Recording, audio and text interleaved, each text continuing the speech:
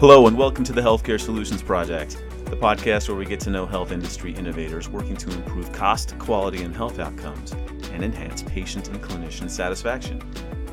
Today I want to welcome a technology leader who is on a quest to break down the barriers between facility-based care and home-based care, Mary Henschel. Mary, welcome to the Healthcare Solutions Project. Thank you, Don. I'm very happy to be here. Mary is the Director of Client Success for PointClickCare's Home Care Division. Before that, she was the president of Nobility Health, a software company selling solutions to home healthcare agencies.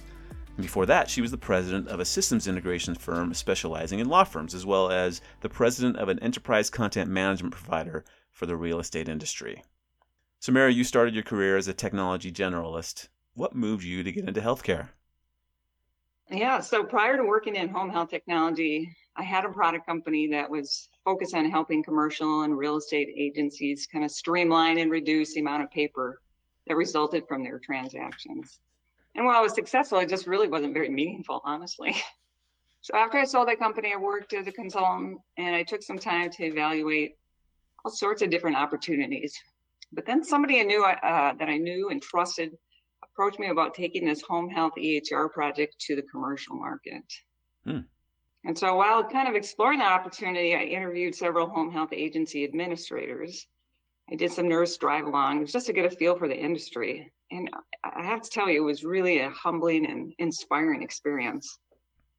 The compassion that they showed towards their patients, it was as though the patients were part of their own family. And it kind of resonated, in fact, back to my own life growing up next door to my dad's mom, who was exhibiting early signs of Alzheimer's. And my job as one of the 4 kids was to go over every morning and help get grandma ready for the day, right? So sometimes that's getting dressed or making breakfast, reminding her to take her meds, walking her to the store. And honestly, Don, sometimes it involved finding her dentures, which could be absolutely anywhere in the house. But kind of while, working with these agencies and doing these drive-alongs, I also saw the challenges they faced. I mean, the technology was lagging and the home environments were really unpredictable. And I felt like even though I wasn't a nurse, that I could really make a contribution to the patient in a very different but meaningful way.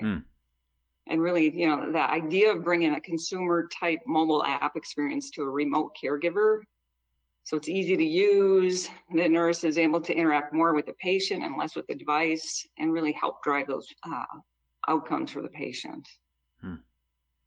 That's intriguing. Everyone catches the healthcare bug somehow. And that's a really interesting story about how you did that. So you had to make a transition into a completely different industry. How did you get up to speed on the home healthcare market? Oh, I know. It is a big curve, right? Yeah. I'd like to say sometimes like I earned a street PhD in home health, right? Yeah, I like it. So when I started, I really just would contact as many different home health agencies as I could and just ask if I could learn from them. And, they were all super gracious and very receptive. I met with administrators to talk about their businesses, their challenges and goals. And I shadowed people like intake coordinators, billers, schedulers, and of course did these drive-alongs with clinicians. Right. And there was just nothing that could really replace seeing the work being done in person. Of course, in healthcare, which you're very familiar with, there's no shortage of rules and regulations and conditions of participation. So there's a lot of reading to do. And then the other one was really conferences were super helpful. I mean, the home health community is very tight knit. So, you could go to a conference and national consultants were always willing to answer any questions, other vendors, and even honestly, our competitors. We all collaborate. We have to. And I think, the National Association of Home Care, which is led by Bill Dombey, he really provides some really great leadership for the industry as well. That's really interesting. I spent all of my career focused on hospitals and clinics and insurers, and I think that most people in healthcare are the same.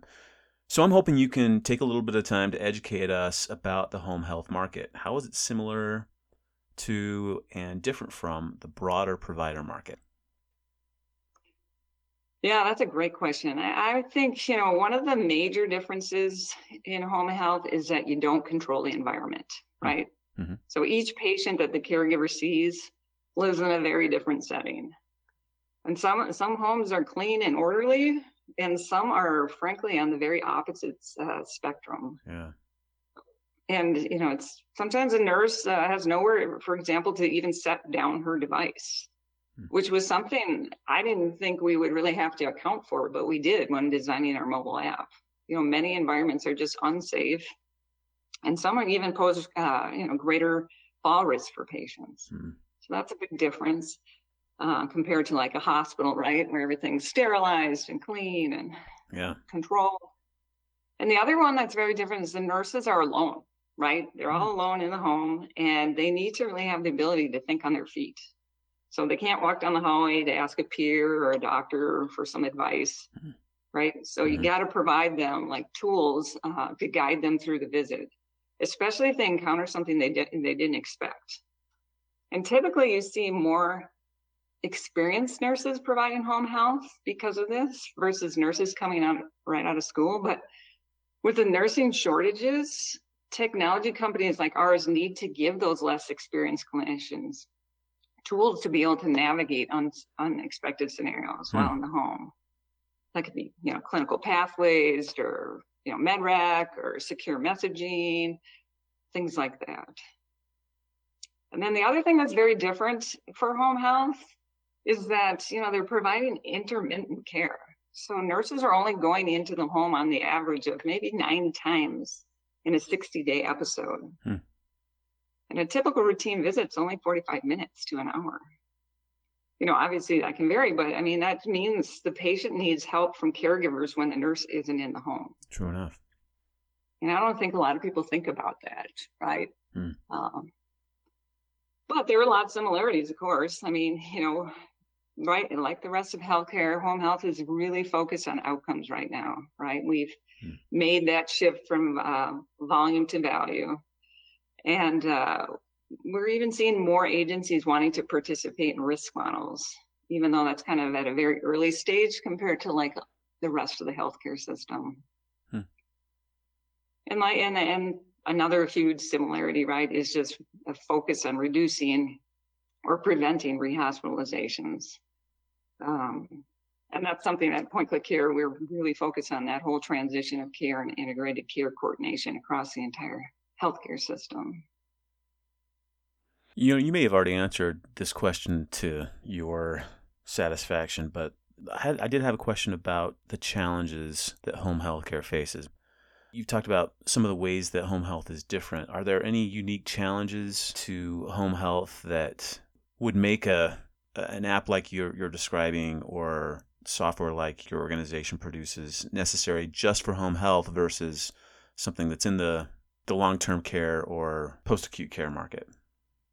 In terms of our mobile app, things that are like things that are different, again, the nurse is out there alone in the home, Mm-hmm. right? But the other thing that can happen is she can not have any kind of Wi-Fi, right? No cell service. Hmm. And so we are always thinking about, okay, what do we need to put onto the device so she can take care of the patient if that happens, right? Right. If she is connected, that's great. We can sync data back and forth. She could have secure communications with peers back in the office or on the field. But if she doesn't, we have to give her enough tools to be able to take care of the patient while in the home. So we're, always working with our agencies and our caregivers to figure out what's the exact amount of right information that goes on the device. Clearly, we don't want to put too much, from a data load, but we have to have enough. And so that's one thing that we spend quite a bit of time working on. So I would imagine that home health utilization has increased during the COVID-19 pandemic. Is that what you've seen? Yeah, I would say really initially back in March and April, there was actually a decrease in home health, which kind of surprised all of us. Wow. We were just waiting for the surge. But what that was attributed to was all those elective surgeries like hip and knee replacements and so forth were going on hold. Yeah, true enough. And so then in like May and June, we saw this major shift, right? And we even saw a shift in the workforce. Even from SNF to home health. And so even the Bureau of Labor Statistics said about 55,000 jobs were shed in SNFs, and nearly equal that was shifted over to home health, home care, which is really interesting. I guess that makes sense, doesn't it? Doesn't that make sense because of, long-term care and post-acute care facilities are where there was some pretty big risk for mortality in COVID-19, maybe the largest risk. Is that the reason why? Oh, for sure. Absolutely. And, even 81% of physicians who are responsible for discharge planning now prefer to actually send their patients to home health versus skilled. So that's obviously contributing to that. And the other thing that we're seeing, which is taking shape right before our eyes, is something called SNF at home. And so according to Lincoln Healthcare, about 25% of patients in SNF could be cared for in the home, which is interesting. But the issue is that they're more acute, right? Right. And so the straight home health benefit isn't enough to take care of these patients because they need more help, right? 9 times in 60 days is not going to cut it for someone who normally would be in a SNF. Mm-hmm. So what we're seeing is these agencies are supplementing that skilled home health with these personal care services. And in fact, my in-laws are actually an example of this, right? Right before COVID, we were looking to move them into some sort of assisted living or CCRC. But then once a public health emergency hit, we were like, whoa, we don't want to do that. Right? So we started looking for other alternatives. So right now, they're at home. They should or shouldn't be at home, I'm not sure. But, we cobbled together a plan where they receive that intermittent home health skilled services. And then they have aides come in to do personal care services. We have Meals on Wheels coming in. And then, of course, our family assists to keep them home. And I think they're going to stay home as long as we possibly can keep them there. It's great that you can keep them at home, and you can even play a role in giving them great care when the home health nurse comes in. And we're going to just keep seeing more and more of that. I mean, people want to age at home. That's absolutely where they want to be. And, baby boomers, they're stubborn. They know what they want, and, they're going to make it happen. So. Yeah, I think you're right. So we've seen telehealth utilization increase over the past few months due to the pandemic, and most experts predict that it will remain a key element in the provision of care in the future. Do you see the same thing happening for home health care? Oh, yeah, absolutely. So telehealth or virtual care is going to accelerate in all health settings, but man, especially home health. Really, the issue we have right now is CMS is not directly reimbursing home health for telehealth. But even such, the outcomes have been so positive, and the caregivers are too few, and the patients are too many. So we just need a way to keep our tabs on the patients when we're not in the home. And, typically it seems what we find is, there's some sort of innovation, and then there'll be regulation, and then we're going to get reimbursement. And we are really right at the cusp right now of getting reimbursement for telehealth, for home health. And then once that happens, we're going to have a big hockey stick effect. So I want to shift gears a little bit. You mentioned the problem of, you called it rehospitalization. And there's a problem of readmissions that has gotten a lot of attention over the last few years. And maybe for those who aren't super familiar, a readmission is where a patient is discharged from acute care and has to be readmitted to the hospital, which results in more sickness and more cost, and it's a bad outcome. I would imagine that home health has helped limit readmissions, right? Mm-hmm. As home health has played an important role in decreasing those readmissions, I would also think that health systems would want to have home health data integrated into their records. Have you seen an increase in the number of health systems that are looking for the kind of data that you're gathering? Oh, absolutely. Right. So the biggest push right now is to share data across health settings. at that point of transition, right? So yeah, I'm sure you've heard about care quality and Commonwealth, which is data that gets produced by the hospital and can be shared, Mm-hmm. right? So we integrate with that, right? So we're able to contribute to that network.